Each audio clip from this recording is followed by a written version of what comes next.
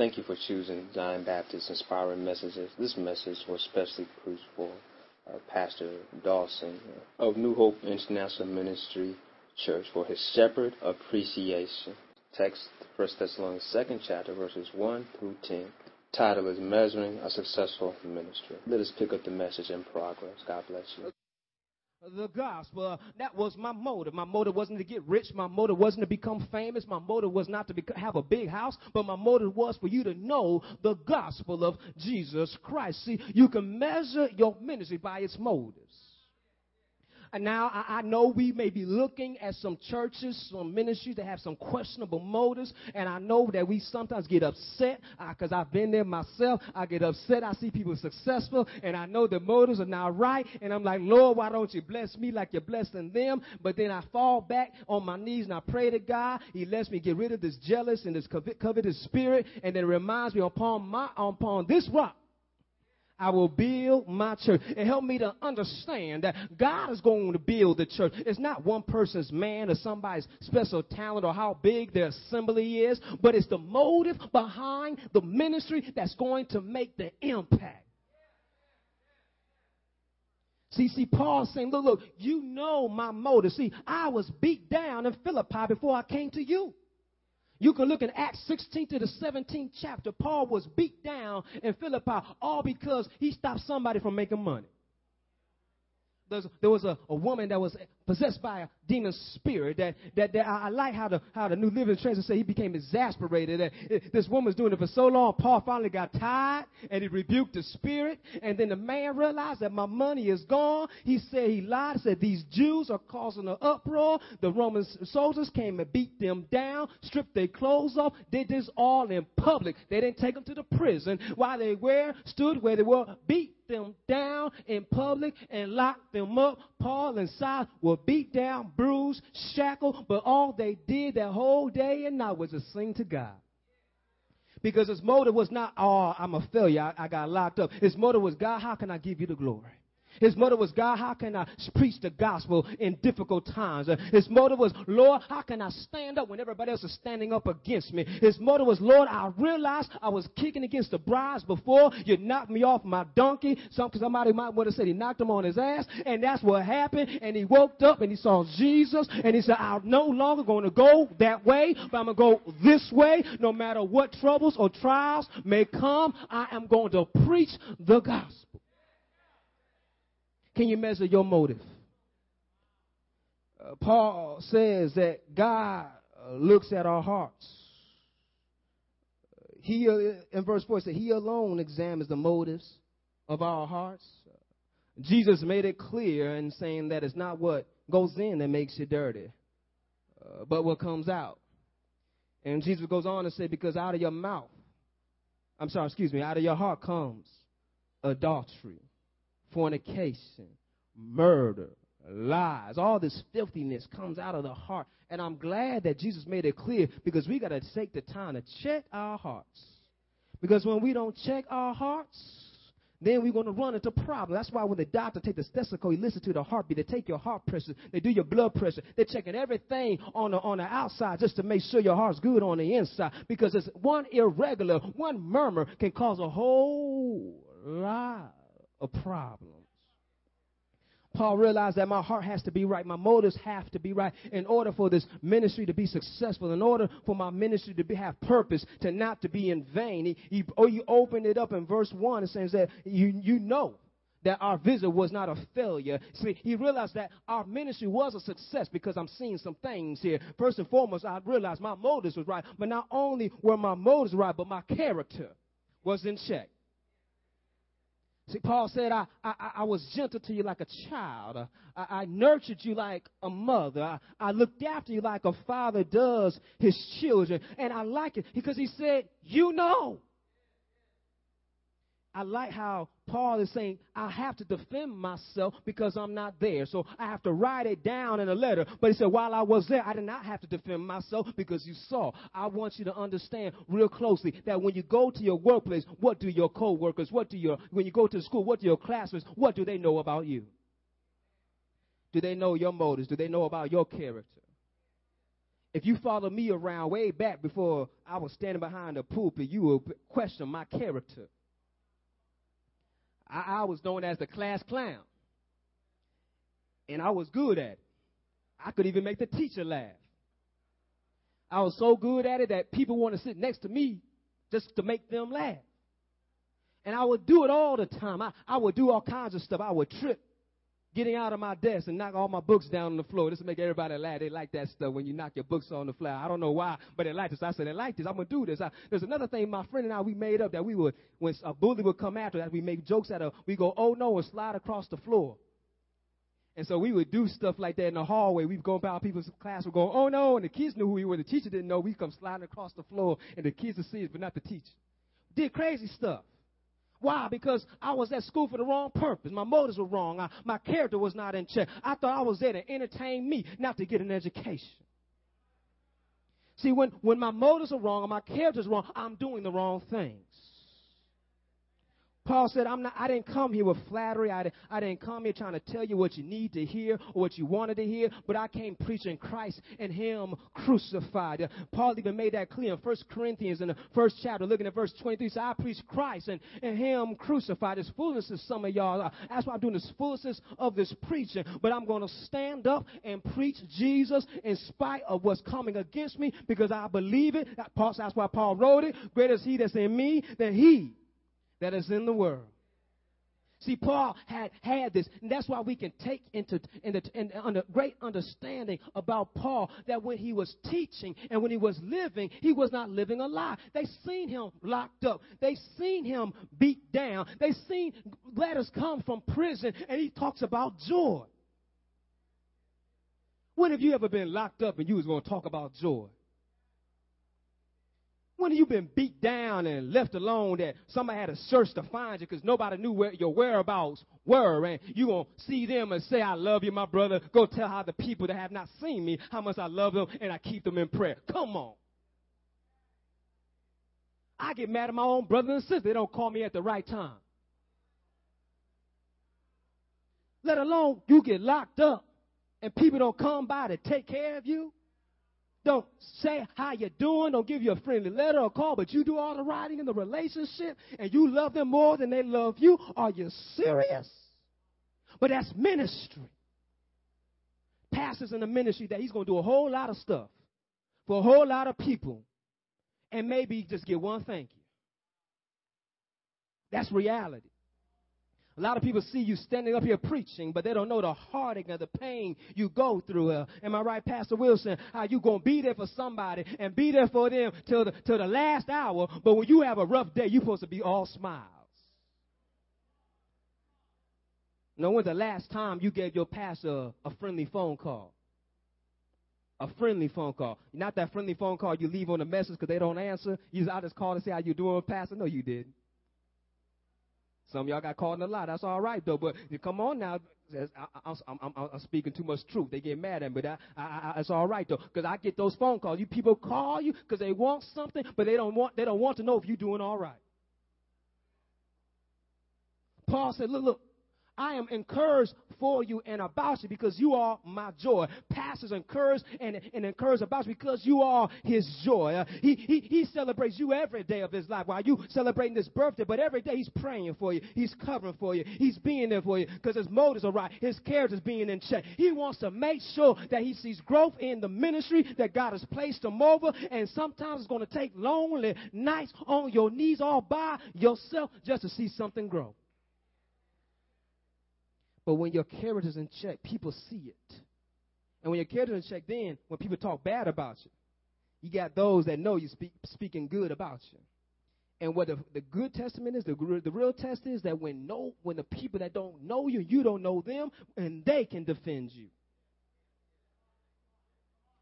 They hear that negativeness and they say, wait a minute, I know that pastor. I've been visiting in that church. He don't know me, but I know that doesn't sound like who you talking about. I think you need to go check your sources. See, Paul was dealing with that when he went to Thessalonica. Even when he went there in Acts 17 chapter, it was an uproar. They tried to kill him, and so they hid him at somebody's house, and they secretly let him get on out. But they that were believers, because of Paul being effective in his ministry, they stayed and were persecuted because of Paul telling them about Jesus. But they stood up and believed. That's successful ministry because the motives are right. The motive is focusing on the kingdom. The character is right. You see my integrity because look at this. Really think about it. You know Martin Luther King, but you really know him because how he lived, not because of what he said. We remember more of someone's life than their words they say. We're celebrating the birthday of Pastor. Many of our birthdays are going to be that dash in between when we were born until when God calls us home. But yet, how much of that dash will be remembered about you? Because if your motives are not right, your character's not in check, people will not care about that in-between dash. They say they were here and they left. I don't know what else they did. They didn't impact my life. They didn't add on to my life. They didn't enlarge me. They didn't make me feel better about myself. They didn't do anything to cause a change in my life. But when Paul stepped up in Thessalonica to these ungodly folks, he walked up in there and he walked away and he found some godly folks. Because he decided, I am going to stand up against the enemy. I'm going to stand up against all kind of conflict and controversies and difficult times, but speak and preach and proclaim the truth. No matter what you're going to say, how much I can't speak, or how you're going to try to stop me, I'm going to speak the truth. Because I'm here to please God, not man. Are you measuring your life? Your life is your ministry. I may get an amen on the way home on that one. We get all excited about Romans 12 chapter verses 1 through 3. Oh, yeah, I present my body as a living sacrifice, but you're not serving. When you go down to the end, it's your reasonable act of service. Some translations have worship, but if you do the study and of the Greek and the root word, it's talking about service. But we don't want to give God our life because our motives are wrong. I'm in it for the money. I'm in it for the prestige. If I get that trophy wife, I'll be all right. If I get this extra degree, I'm going to make more money. If I go to this job and get that big account, I can buy that nicer car I always want or get that bigger house I always want. A lot of us always think how we want bigger and better, suffering from the big barn syndrome. In the big barn syndrome, the conclusion is you die and everybody else gets you a barn. Ask that fool who Jesus said, this day, fool, you die. The bigger stuff you have, the better stuff you have doesn't mean nothing because when you're gone, who's going to have it? The kids you didn't want to have playing with it. Come on now. Son, don't touch my car. When you're gone there, I'll be all up in your car. Come on, man. That's what I did. My dad told me don't touch stuff. When he gone, he didn't know. We get caught up thinking that if only I just do this or do this, it's going to be better because our motives and our intent is not right, and our motives impact our character. Think about it. If I want more money, I might be thieving and doing deceitful things just to get more money. That's why I got to check myself. Have you ever been there before that your eye just look in the cash register? You're not a robber, you're not a thief, but you just want to see how much money is in there? Maybe that's just me. I see them there. I'm like, wow, that's a lot of money in there. Yeah. Not that I'm going to take it, but I was like, man, I wish I had that money. Why? Because we always want something. There's nothing wrong with wanting something, but we got to learn to control it. See, the fruit of the Spirit, the last one is self-control, but we always overlook that one. We're going to tell somebody, patience is a fruit of the Spirit. So is self-control. Control your tongue. Self-control, able to control the lust and the passion, able to keep it under control. You see, a lot of times we have so many young men and so young women having so much premarital sex because they cannot control the passion. Now we want to do that cop-out prayer. Lord, remove it from me. He's not going to remove it from you because he gave it to you. Because if he didn't give it to those who have it, our mommy and our daddy, where would you be? That's passion. But when it's controlled, it's a beautiful thing. See, when we understand the fruit of the Spirit, we put it all together, love, joy, patience, gentleness, meekness, self-control. Against such thing there is no law. When we put it all together, it helps build up our motives. I'm doing this not because I'm going to gain something out of it, but because I love you, because I want to be gentle, I want to be meek, I want to be patient, I want to show some self-control. I really should get on a pat on the back for what the big things that I did. But even if you don't say thank you, I'm still going to serve you. Ask Jesus. I did not come here to be served, Jesus said, but I came to serve. A lot of us show up at many places and we want to be served, but we don't look to serve. We see somebody drop something. That's not my job. They can pick it up. They're able. Go ahead, bend on over, girl. You got, yeah, all right, good. I'm not going to hold that door for you. I'm going to slide in and let the door close. You got to open up yourself. We do things like that. Why? Because we're lazy. Oh, I'm going to speed up a little bit quicker. You trying to get over here. I know there's a traffic jam up there, but you're not going to get in front of me. Shoot. I'm already late. You're not going to get there any faster. That car going to slow up for somebody else. It's going to slow you up. Go ahead and let them on in. And say, Lord, bless them to wake up on time like you going to bless me wake up on time next time. When we allow the fruit of the Spirit to take residence in us, as Paul is showing that when I allow God to use me for his glory, for God to use me to honor him and not man, I can measure my ministry. I can see the impact. Now, that my motives was correct. My character was in check. And not only was that there, but I can measure the message I gave.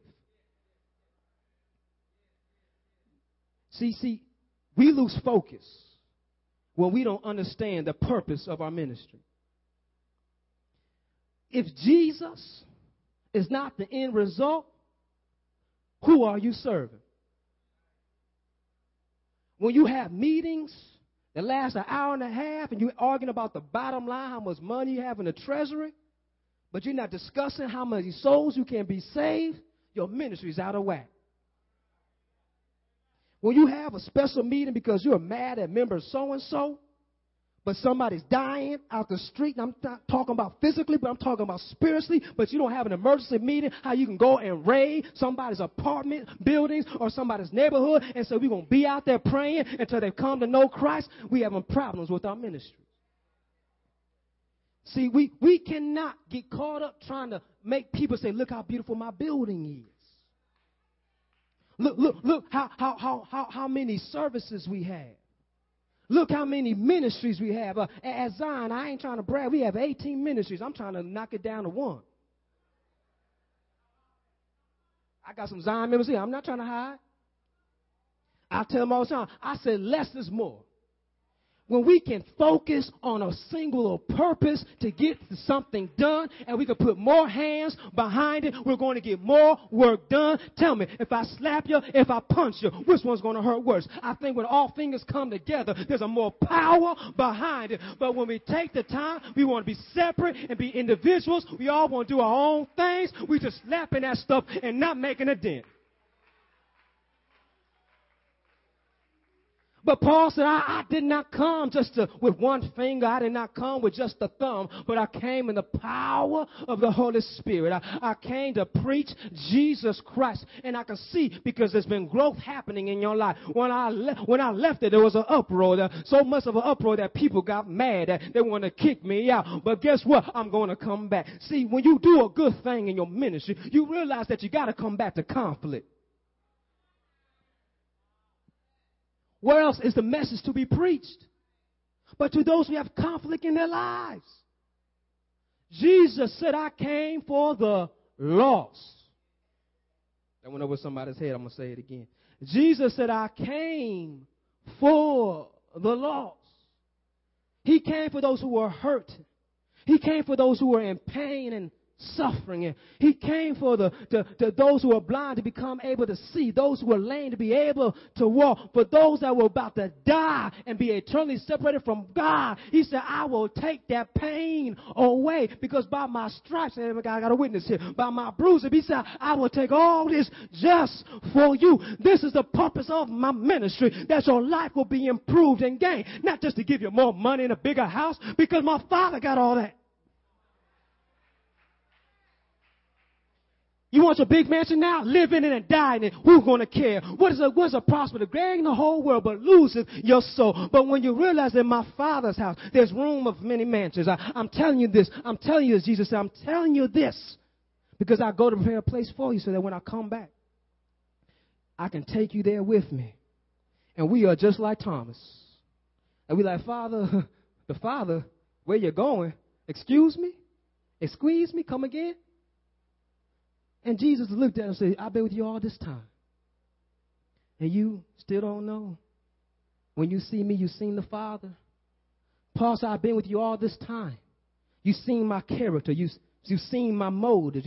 You've seen why I came here. I didn't come here to get rich. I didn't come here for you to serve me. I didn't come here to become your king or become your ruler. But I came here for you to know the real ruler, Jesus Christ, who's now seated at the right hand of the Father. That's the message that needs to be preached. I understand methods can't change, but the message should never change. The message has to remain the same. The measure of your ministry, your foundation, your measurement is Christ.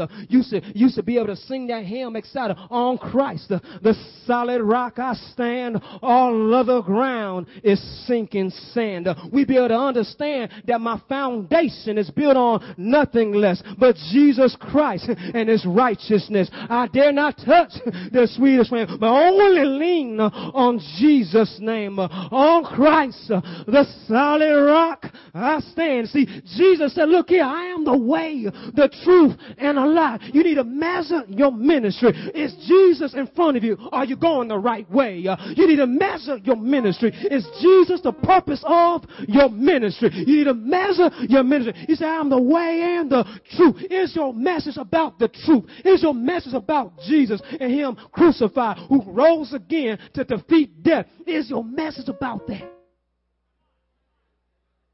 Then is your message about life, eternal life.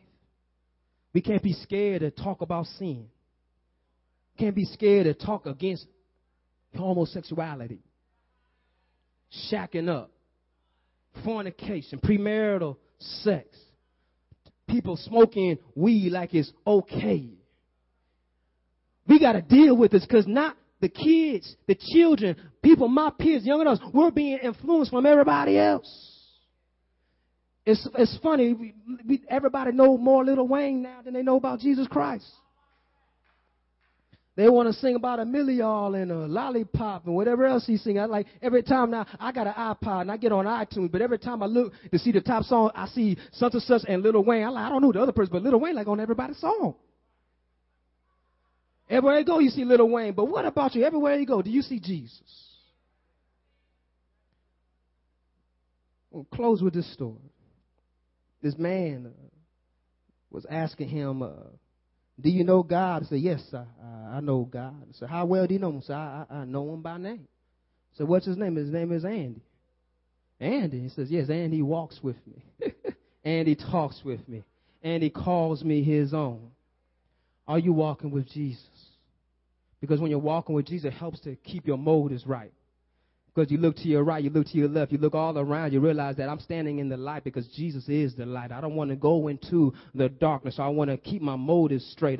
It helps keep your character in check because Jesus lets you know that, look, I'm calling you to love others as you love yourself. I know you love yourself. You got some nice clothes on today. You make sure you eat. Won't you make sure somebody else eats today? I understand that. He helps make sure you measure the message. So are you talking about me? Let the words of my mouth and the meditation of my heart be acceptable in your eyesight, oh my Almighty God? Can we be like David? And the song says, oh Lord, how can a man keep his way pure? By having thy word hidden within the heart so I might not sin against you. I want you to take the time to measure your ministry and make sure that Christ is that solid rock you're standing on. I wish I had a witness here right now. That understand that no matter what hell I'm going through in my marriage, in my community, in my life, I'm going to stand on Jesus. I'm going to speak the truth. I'm going to be faithful to my spouse. I'm going to love my unworldly kid. I'm going to be faithful in my job and not like cheat like everybody else. I'm going to stand on Jesus Christ because I want to hear well done,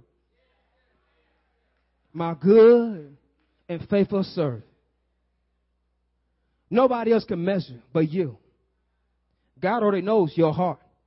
But have you took the time to measure your heart, to measure your motive, to measure your character, to measure the message that you're giving? Take the time to measure your ministry. Praise God. Please join us in praying to God, asking Him to seek our hearts as we take the time to measure our life and ministry. Forgive us, Almighty God, Lord, for the sins, Lord, we have committed. Forgive us, Lord God, that even times we think we're doing the right thing, our motives were wrong. Forgive us, God, that the times that our character was not in check. Forgive us, God, when we chose not to speak the message because we were scared of being persecuted. But, Lord, we want to measure right now and make sure that Christ is the center and that Christ is our aim and that Christ is our focus. Lord, right now we want to start today properly measuring our ministry, measuring our lives, and giving it wholly to you. In Jesus' name, Father, I pray. Amen.